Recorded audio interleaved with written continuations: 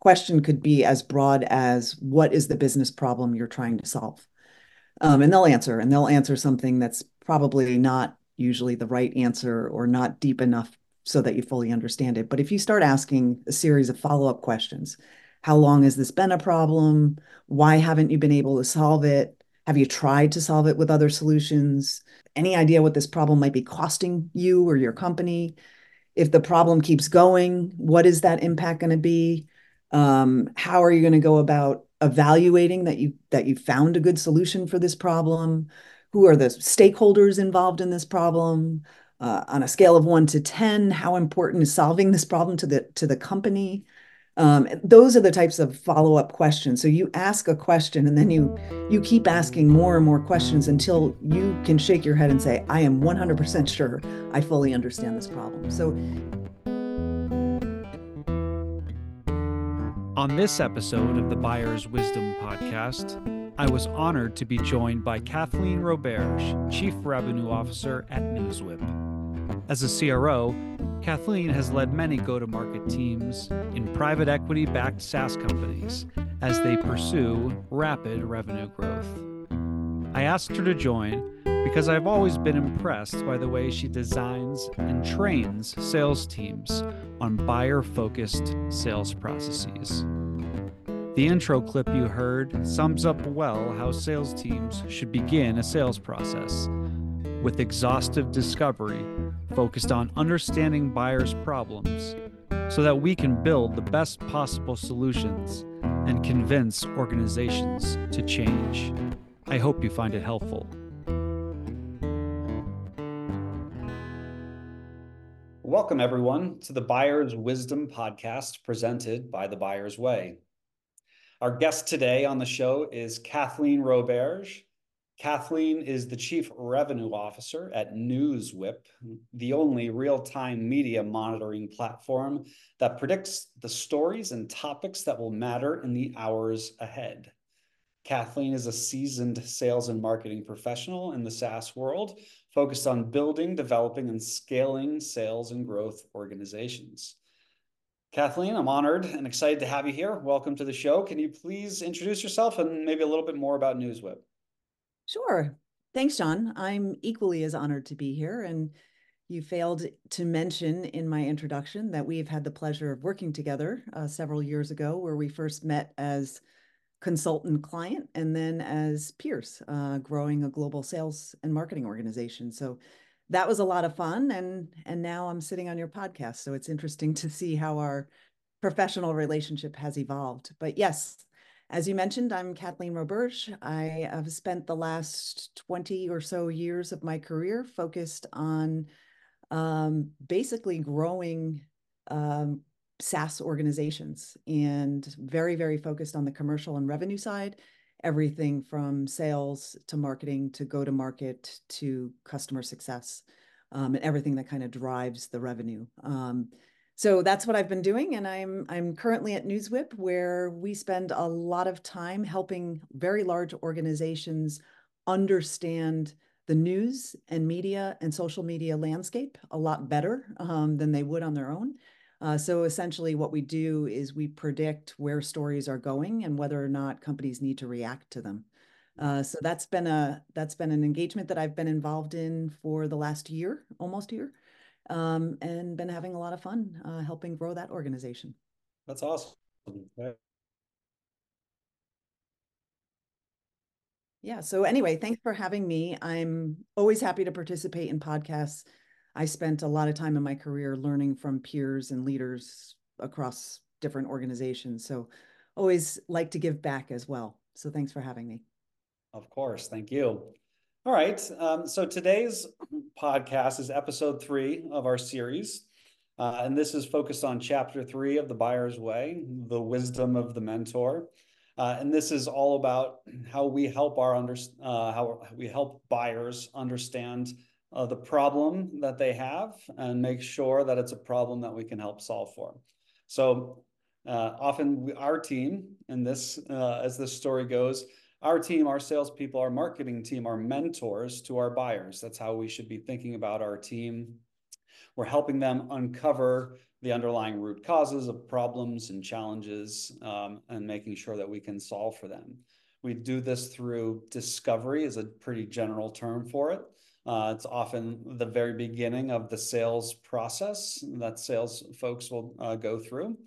So I've seen Kathleen, as she mentioned, we've worked together. I've seen her as CRO, overseeing sales teams, training sales teams as they get to know buyers and get to know the jobs that they're doing, the problems that they have. And so that's why I've asked her to join. So Kathleen, to start, when your team is out meeting with buyers early on in an engagement, how does your team uncover whether there's a legitimate deal there? Whether it's worth investing precious resources of the firm into further conversations with a buyer? Yeah, good question. Well, the first thing I think to understand is, are they ready to begin a buyer journey? Not are they ready to see a demo, or are they ready for a proposal, or are they ready to hear more about your solution, but are they ready to begin a process for buying? And what does that mean? It doesn't mean that you're going to ask them, are you ready to begin a buyer journey? It's determining whether or not they have a problem that's compelling enough to solve with urgency. And do they have the ability to secure a budget to solve that problem?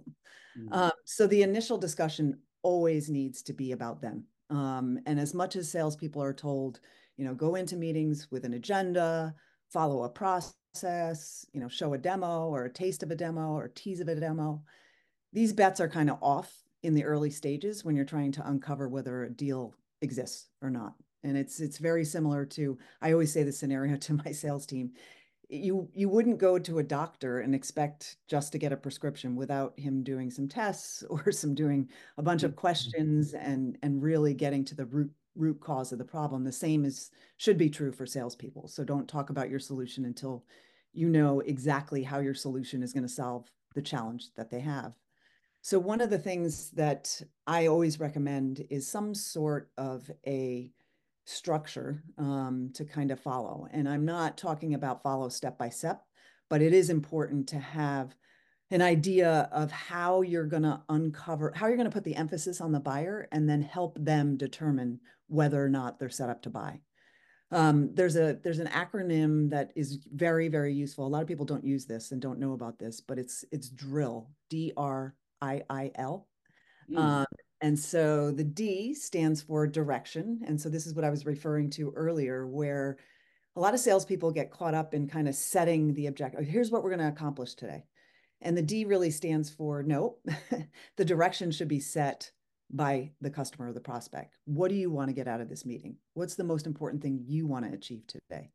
You shouldn't be giving them your objectives and asking them to follow your process. It's really their process. So that's the first thing. The second thing is the R, and that's the reality of the situation. So this is where you really explore their current situation.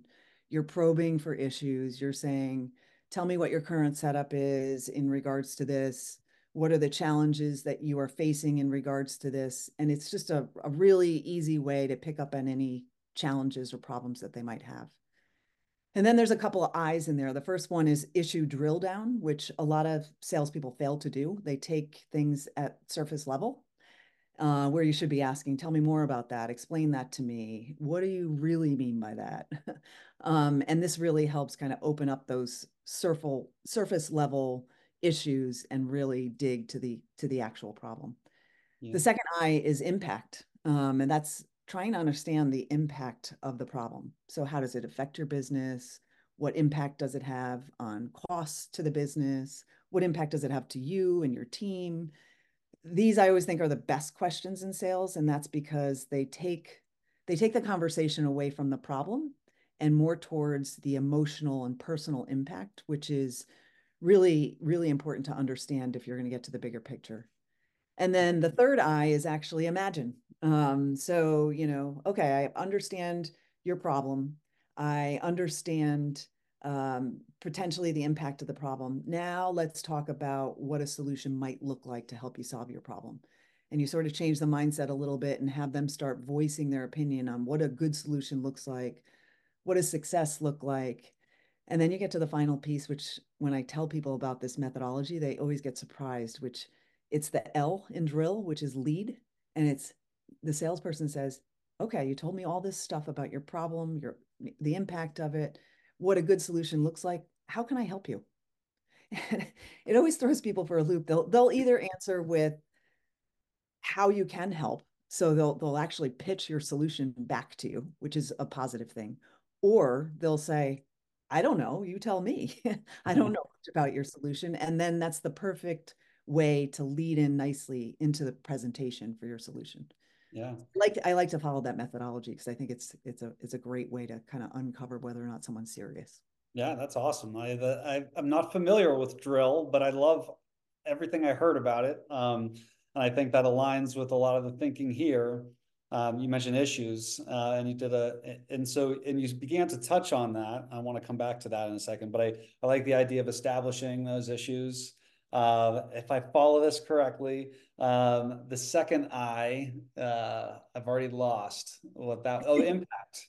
And so, and I think that makes a lot of sense. And I think really kind of makes that issue real, both in terms of how bad the issue is. And this almost leads into the third eye, but it's imagining what the future state could look like. How much better will it be? And I think one of the reasons in discovery, getting to those issues is so important is because getting people to buy later on down the road is going to require a real feeling of how much pain this is and what the impact is going to be, because change, as we know, is hard. And so, you have to convince them that the pain of change is less than the pain of doing it the way we're doing it today. So anyway, that makes a lot of sense. On issues, you began to kind of ask, and that's a question I get a lot, without saying, hey, what's your challenge, or what pain points do you have?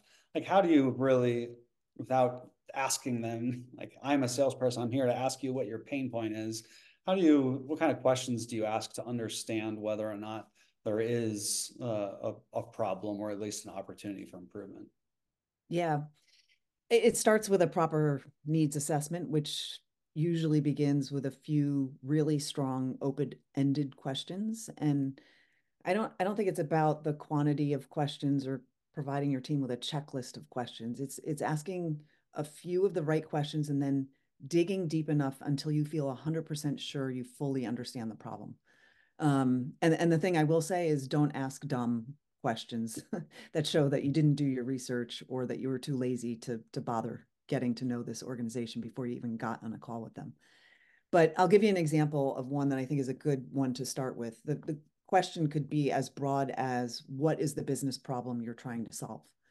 And they'll answer something that's probably not usually the right answer or not deep enough so that you fully understand it. But if you start asking a series of follow-up questions, how long has this been a problem? Why haven't you been able to solve it?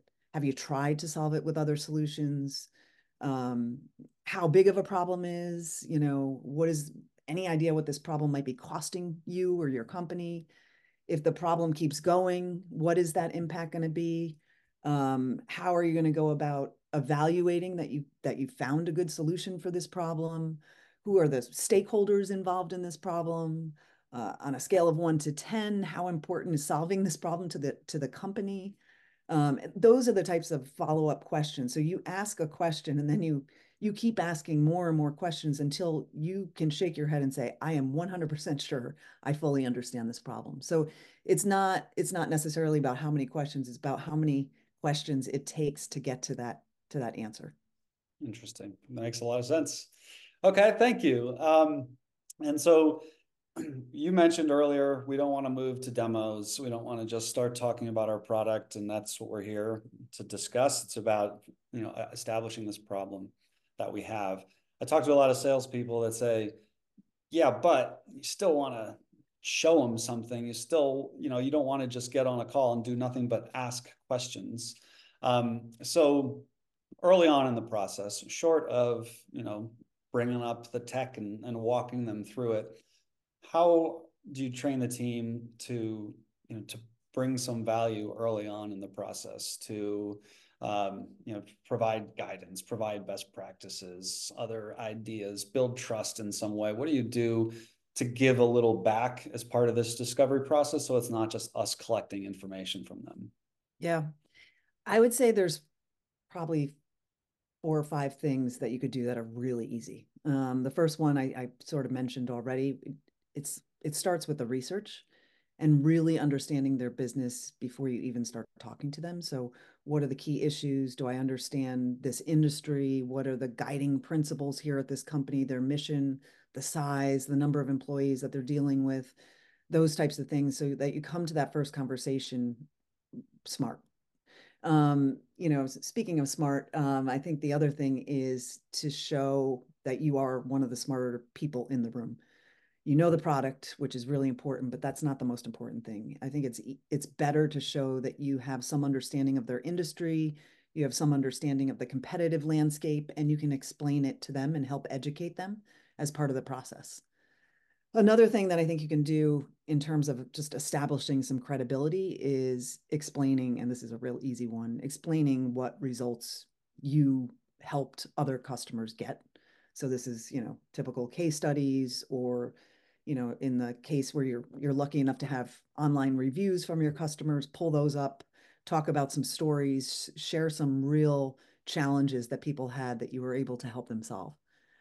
Um, Another thing that I think is very useful, and this is something I learned pretty late in my career, I'm embarrassed to say, but this whole idea of giving to get. So you can't keep asking for information and not expect to give something back to add value in the sales process, even if you're early in the sales process. So there's things like, okay, you did a demo, but I've seen, like, after a demo, a lot of times 50% of those prospects fall off. We never hear from them again. And so what are you doing after that demo to make sure that you're adding value? And a really, really good thing to do is something like a workshop. Hey, we showed you a brief demo. Now we're going to ask you to come with a real problem that we can solve online with you together. But it's going to require that you bring some stakeholders to this, and we make sure that we do some pre-work, and you give us some information ahead of the workshop. But we're going to give you some really valuable reports as a result of the workshop, or some takeaways that is going to be pretty valuable to you. So that's something that you can do in a sales process that doesn't cost a lot of money, but it is very, very valuable. And then another thing I think that totally helps with the trust building is, just customizing everything. So really showing that prospect that you understand what's specific to them. Don't give them a demo where there are parts that don't have any relevance to helping solve their problem, or don't talk about a feature that's not related to a problem that they have. And then I always say, be honest about what you can do. Don't or do what you say you're going to do, and just have fun, stay engaged, smile, and relate to them on some level. Yeah. Okay. That's really good. I like all those. And I would say all of those work. And I think give to get is it's a critical part that's often overlooked at the beginning of the process. And, to keep them interested, to keep them on your side, to help them, go out, and because you've got a lot of requests to make of this poor person that's on the other end of that conversation. You need them to bring data to the table. You might need to have people joining this conversation that they didn't necessarily know needed to join the conversation. And so you've got requests of them. And so giving early, helps along that way. So Yep. in terms of just to turn to people, when you hire, when you train, what do you want that what kind of roles do discovery, and what do they need to be good at? What traits, what values, however you think about it, what does the ideal candidate look like that tells you this person's going to be really good at doing discovery, painting the picture of this problem that we can solve? The biggest one for me is, and this isn't just discovery, this is throughout the whole sales process, is the curiosity, the thirst for knowledge, I'm not going to take anything at face value. I really want to learn more about it. That I think is probably what makes salespeople really successful, but particularly in the discovery part of the process. Another competency is just the ability to think on their feet. This is not a linear process. You can't give people a checklist and say, go through the checklist. And once you get this, then go to this. It's, I need to know how to connect the dots. If they say X, I've got to be able to know what my solution does for them to solve for X. Good communicators, it's always important. So not just verbal, but written as well. So always following up after conversations with good, valuable information. Willingness to learn and be coachable. They can listen to feedback. Um, People who are prepared and pay attention to details, I think is always important, especially in the discovery process. And I'm going to say this, I think a lot of people won't necessarily agree with me, but I think a good sales process oriented person is tech enabled. They know how to use tech and they know how to use it to their advantage, during discovery and beyond. Yeah.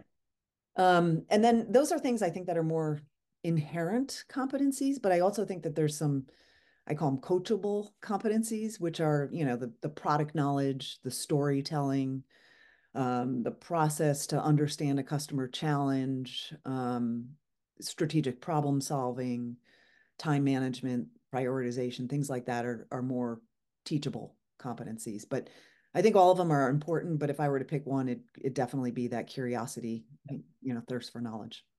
Yeah, I hate to say that I completely agree but the curiosity, that's the word I always think of. And it's easy, not easy. But when you interview folks, you can tell who's curious and Oh not. yeah. And there's ways to get past interviews and you make bad hires, but curiosity seems to be something that sticks out because no matter what you're doing, if you don't have to know anything about the technology, it has nothing to do with the technology. But if you're interviewing somebody, what kind of questions are they asking you about yourself and about the company? And are they curious? Because if they're not curious about the business that they're looking to come into, or what makes them a good fit, if they're not asking themselves these questions, then they're not a curious person. They're not going to ask those questions when we do discovery, and they're not going to have a firm understanding of the current state within these clients. So I Yeah. like it. Yep. Okay, cool. I think my last question is, having said all that, and having the best process and the best frameworks and the best people, still things break down. So what common mistakes do you see either other CROs make? What mistakes might you have made? Or what do you see, from a team of sales folks that are out there doing discovery? What do you think some of the big mistakes are that take place? Yeah, I think there's probably three main ones, or maybe four. The first one is, those sellers who have a seller-centric mindset. They're thinking about the problem. I'm sorry, they're thinking about the product and not the problem, or they're thinking about their own interests and agendas and not the buyer's interests or agendas. That's a big mistake.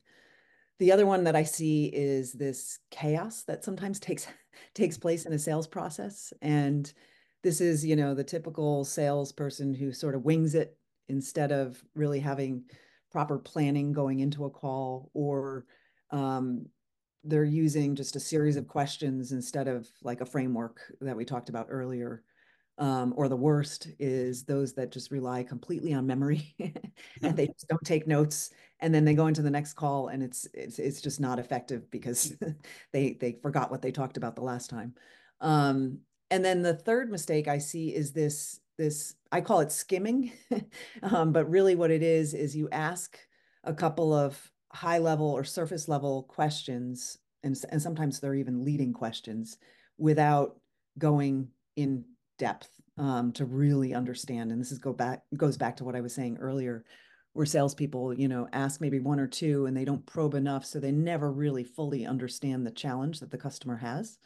So they take that approach where they're making some assumptions instead of really digging in and getting diagnostic. Yeah. And then finally, what I always see this, and I always forget to mention this to people, but this is something that I know you have seen this before. You see a sales discussion or a meeting where there's always a rush at the end. It's like, okay, we have 5 minutes left. Let's try to wrap up this quickly. And they never leave time for this recapping of the value. And so I think and I see that every time. It's like they're rushing at the end. It's like, why didn't they save 15 minutes at the end of this call dedicated to talk about some of the recaps, the decisions, the really important meat of the call? And that's definitely a mistake. But I think probably the biggest mistake is just skimming and not getting deep enough on the initial discovery and questions that you should be doing. Great. And I always allow myself one extra question, but how do you measure all of this? How do you know if your team is good at discovery? Is it just wait until it closes or doesn't close, or can you tell early on in that process whether or not they're doing effective discovery? Well, I'm a big fan of listening to to calls, but that's obviously one thing, but it's not totally scalable. But obviously, if you're getting results, if you're starting to see conversion rates increase or conversion rates at least at the beginning of the funnel, over 25%.